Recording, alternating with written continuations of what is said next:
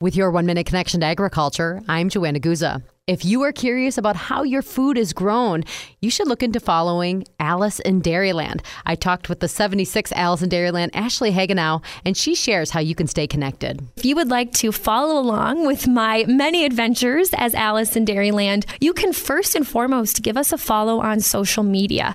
I post 1, sometimes 2, or even 3 times a day, depending on the time of year, focused on my travels and different campaigns that we are conducting and events that I have had the chance to attend recently.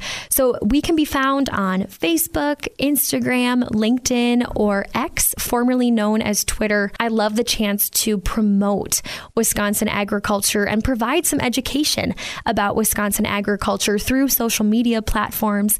And you can also find our website online. That is aliceinDairyland.com. And that's your connection to agriculture. I'm Joanna Guza.